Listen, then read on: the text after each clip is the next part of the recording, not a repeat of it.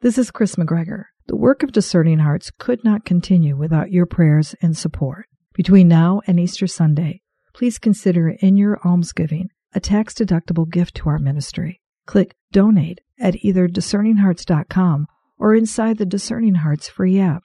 Your generous support will allow us to continue our podcast for those on the spiritual journey.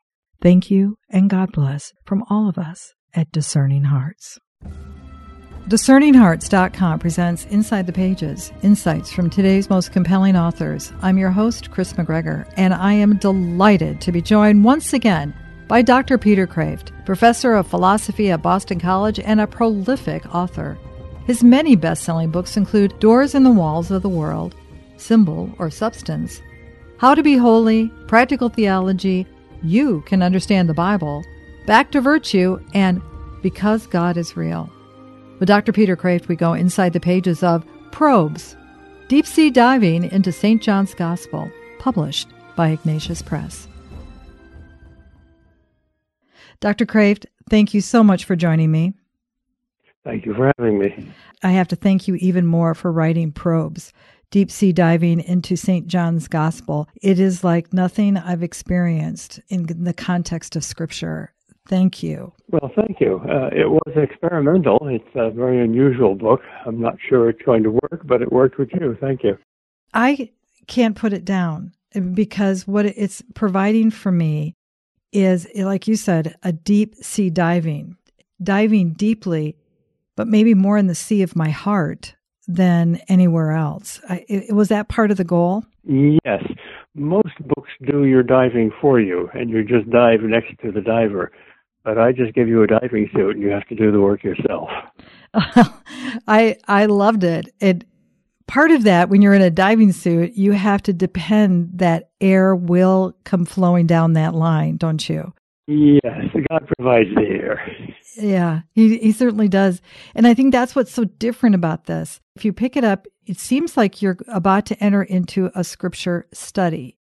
But this is something beyond that. This isn't simple catechesis. It forces you to engage with the living God who is speaking to you through this. And that is so different, Dr. Kreeft. That's perceptive of you to see that, because the premise behind the format of the book is that Scripture reads you as well as you reading it, that it's living, literally, that the Holy Spirit comes to you through the words of Scripture. So it's a dialogue between you and God. I think that's what is so different about this particular book, because in the very beginning, you say that there are two things that we accept. First, that there is the truth of the historic Christian faith. And then second, the infinite depths and riches of Scripture. Now, that first point is that the truth of that Christian faith. So is there a presumption that those who are participating in this have encountered that living truth? Not necessarily. An open-minded inquirer can still use the book.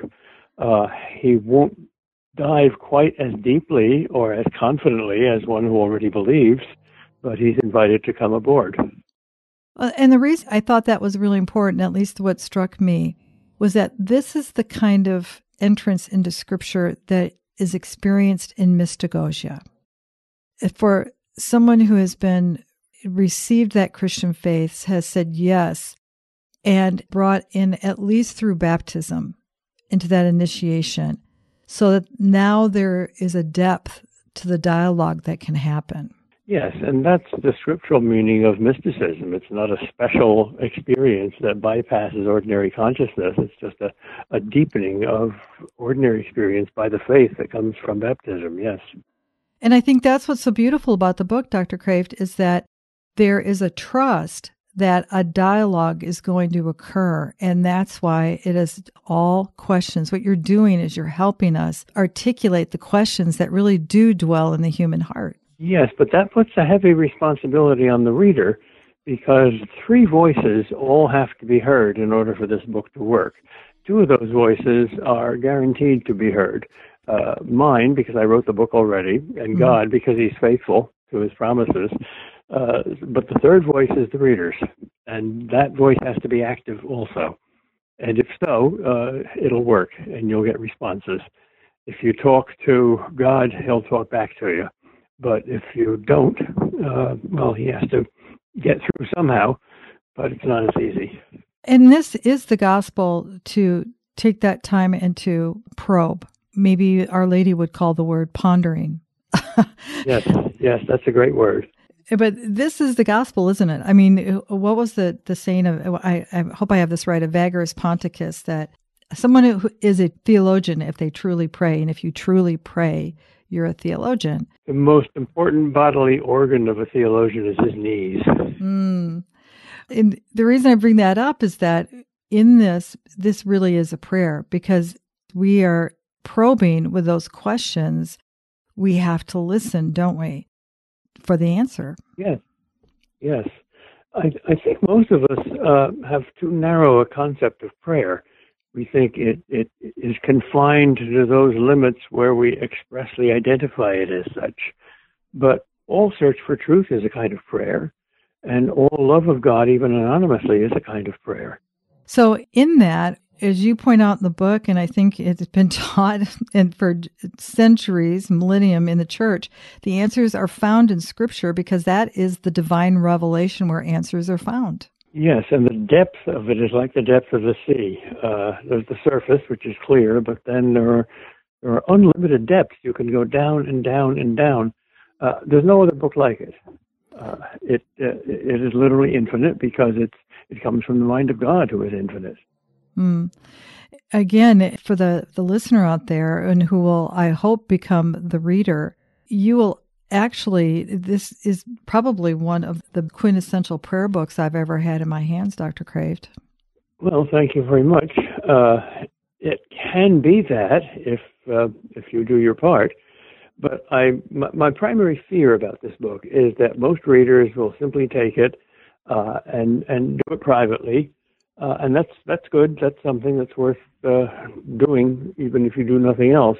But it definitely is designed for a group, for people to interact, because flint and steel together produce a spark, which neither one can produce alone, and that's true of human minds too. And it's interesting you brought up that communal prayer, the communal contemplation, because that's what this is. As you instruct the group, don't go fast, don't rush. Yep, that's a hard thing for us to do. We're professional instant McDonald's food customers. Yeah, well, we are. We're used to the quick moving through a drive-through, and that's not what this is about. You even set up for those who will enter into this different type of encounter with the Word, the structure of what that might look like, from the taking of turns, throwing dice. Don't try to pre-plan so much that you knock God out of the way. Yeah, I hope the reader doesn't take all these rules and suggestions as burdensome. It's exactly the opposite. You don't have to invent them yourself. I give you some basic rules within which you can play. They're like a fence around a playground. It helps the play rather than limiting it. We're talking with Dr. Peter Kreeft about his book, Probes, Deep Sea Diving into St. John's Gospel. What's so remarkable about this book is that you, as the author, have a degree of trust, too, in those who will be engaged in these pages. It's a different kind of trust than you have in God, not only that it's finite rather than infinite, but also God has already spoken. But now you, the reader, have to do your own speaking, your own pondering, your own thinking.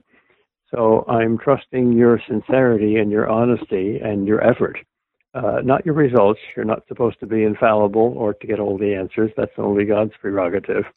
But as long as you're open-minded and we'll give it a try, you'll get something from it. This is a particular work that is not, how do I want to say this? It's not strictly Catholic, because the Scripture isn't strictly Catholic. I mean, it is for the Christian community, but also those who are seeking. Well, this is why I say the historic Christian faith rather than simply the Catholic faith, because Protestants love Scripture at least as much as Catholics do. And that's our common root, and before we branch out into different denominations.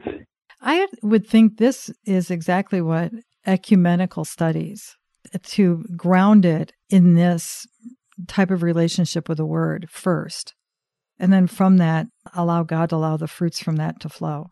And that is not just a future hoped-for ideal, that's a past historic fact. When Catholics and Protestants get together in a truly ecumenical way, based on their common faith in Scripture, things result, like the decree of justification, where the fundamental problem of the Reformation has been essentially solved to the satisfaction of both sides. Yes, we are justified by faith, and yet good works are a part of that deal. And the Lutherans and the Catholics exchanged language systems, so to speak, and saw that both of their doctrines, which apparently contradicted each other, are based in Scripture. I've said this in the beginning. It's so much more than a study. But, I don't want to give study a bad rap. Studying can be more than just, as you alluded to, just giving you the answers on the page. And so, okay, now I have the knowledge. This is about a knowledge of the heart, isn't it? And that's why I use the word probes instead of study. Study is, well, kind of rigid. Here's the object, and here's you, and you want to learn more about the object. But a probing is an ongoing thing. I like the word pondering. This is a very Marian kind of psychology. Yeah, it seems to be, for me anyway, the reason I got so excited about it, it was the best of study and the best of Lectio Divina, the marriage of what the two can be like. And I've never seen it put together in anything quite like this before. That's a perceptive remark, too, because I didn't consciously think of this as Lectio Divina, but of course it is that. Praying without Scripture is useful, but praying Scripture is even better. And reading Scripture without praying is useful, but reading Scripture as prayer is better. So this is indeed Lectio Divina. It's both praying and reading simultaneously. Hey, and I took it very seriously when you said, don't go any further until you open up your Bible. And you have that right next to you. Do not read the rest of these pages until you have a Bible next to you. Thank you for making me do that. The book is totally transparent to the Bible, and it's worthless without it. It's like a window. And if there's nothing outside the window to see, then the window is pointless. You realize it took me about 3 days to get through the prologue of John. Congratulations.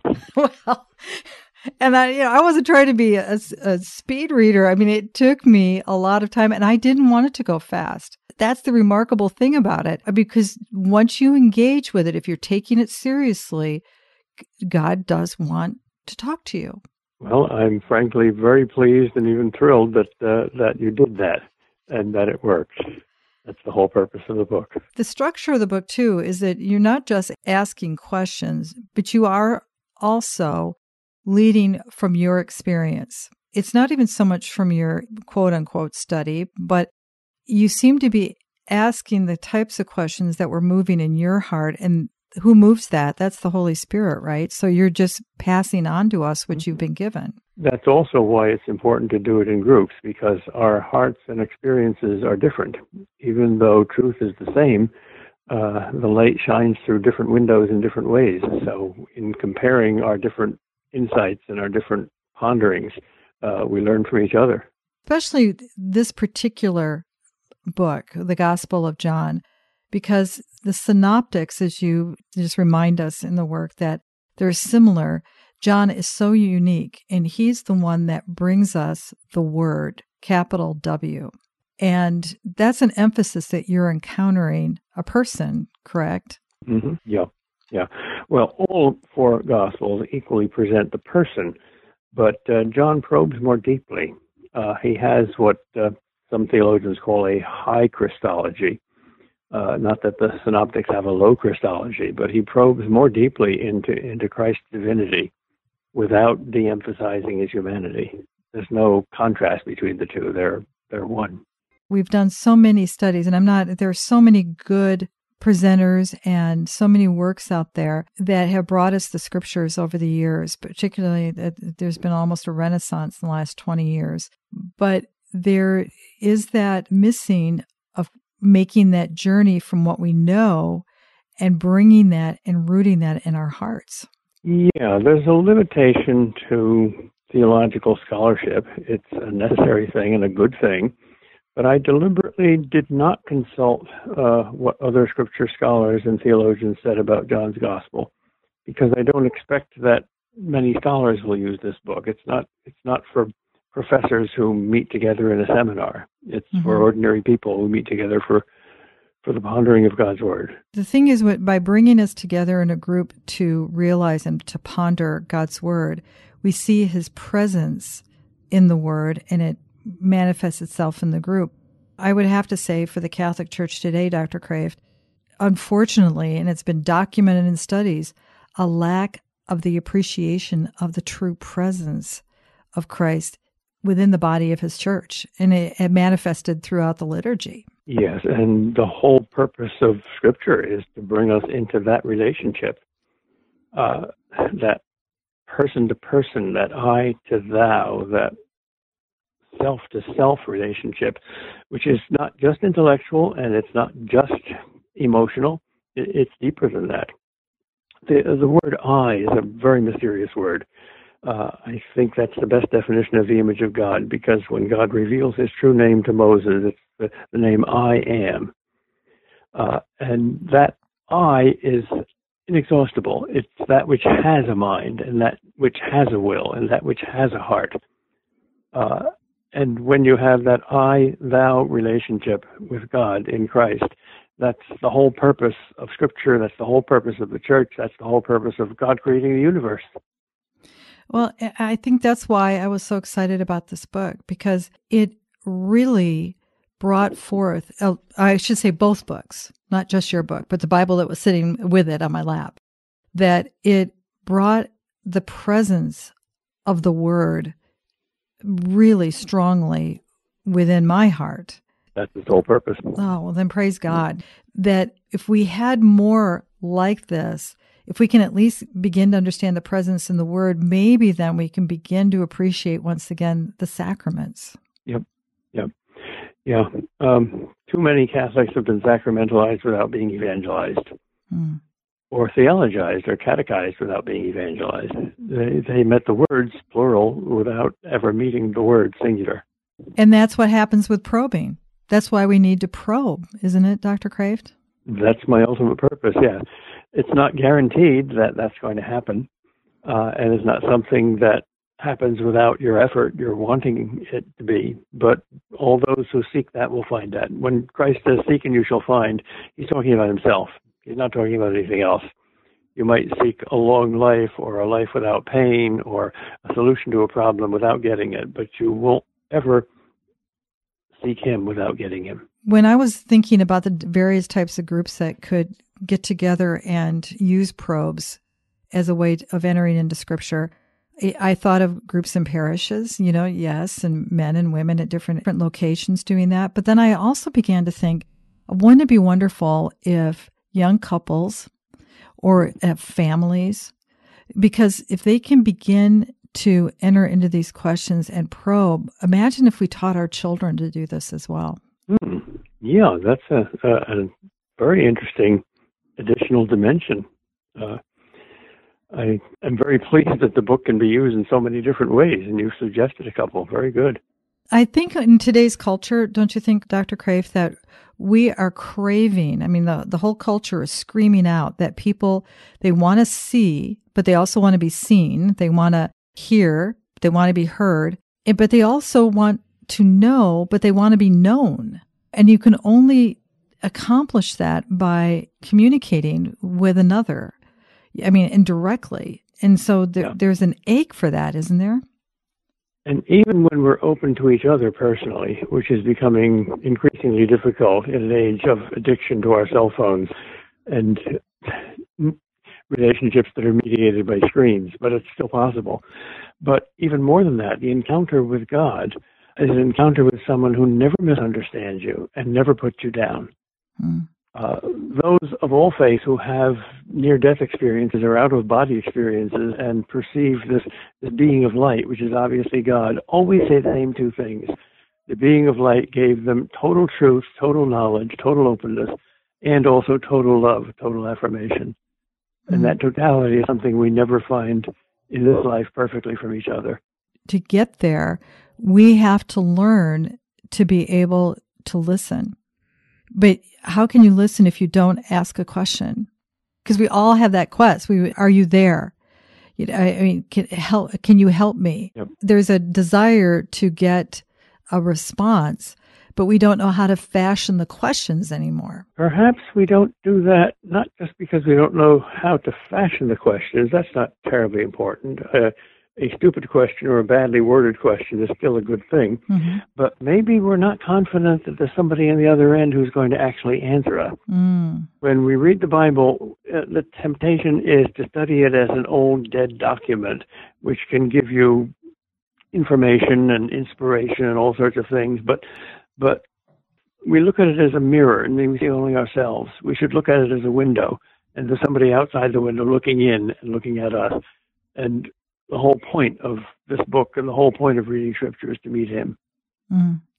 You know, sometimes as you were saying that, I think sometimes we read Scripture too in the study because we look at the Old Testament and how it's connected to the New Testament. It's almost like watching a football game, and sometimes we get real excited and say, "Oh, wow, there's a connection." Mm-hmm. But that's still not the engagement, is it? No, that's a preliminary, and it's a very good preliminary.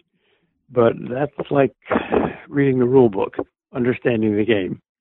The actual physical contact on the field is the same.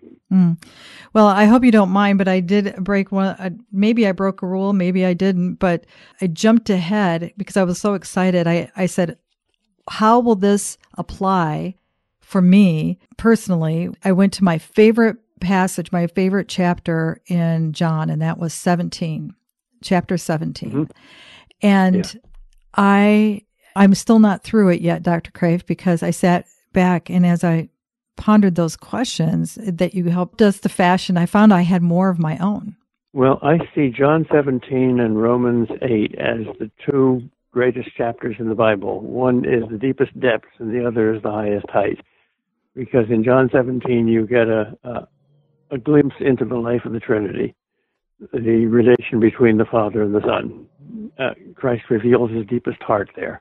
And in Romans 8, you get a kind of a foretaste of heaven, the culmination that all things work together for good, and the reason for it. So I'm glad you picked out that chapter. That is the most intimate and revealing and heavenly chapter in the Bible, I think. And it wants to be known. He wants us to have that glimpse, doesn't he? Yeah, he deliberately designed it. Yep. Another reason why I love the work so much, in that structuring of a group, if you're going to come together, no matter what the size is, whether it's small or large or whatever, that there isn't a leader as much as maybe you might need a facilitator. But there is a difference, isn't there? Yeah. If there's a leader of a study group, the temptation is always, well, he knows more than I do. I'll just sit back and listen, and he'll do all the talking. Mm-hmm. And here, every one of us has to be his own teacher. If you can listen to the Scripture, then you can begin to listen to what the work is going on in the other across from you in that group. Yeah. And this is going to be also training for ecumenism. We listen to each other. We look for hints of truth that we may have forgotten.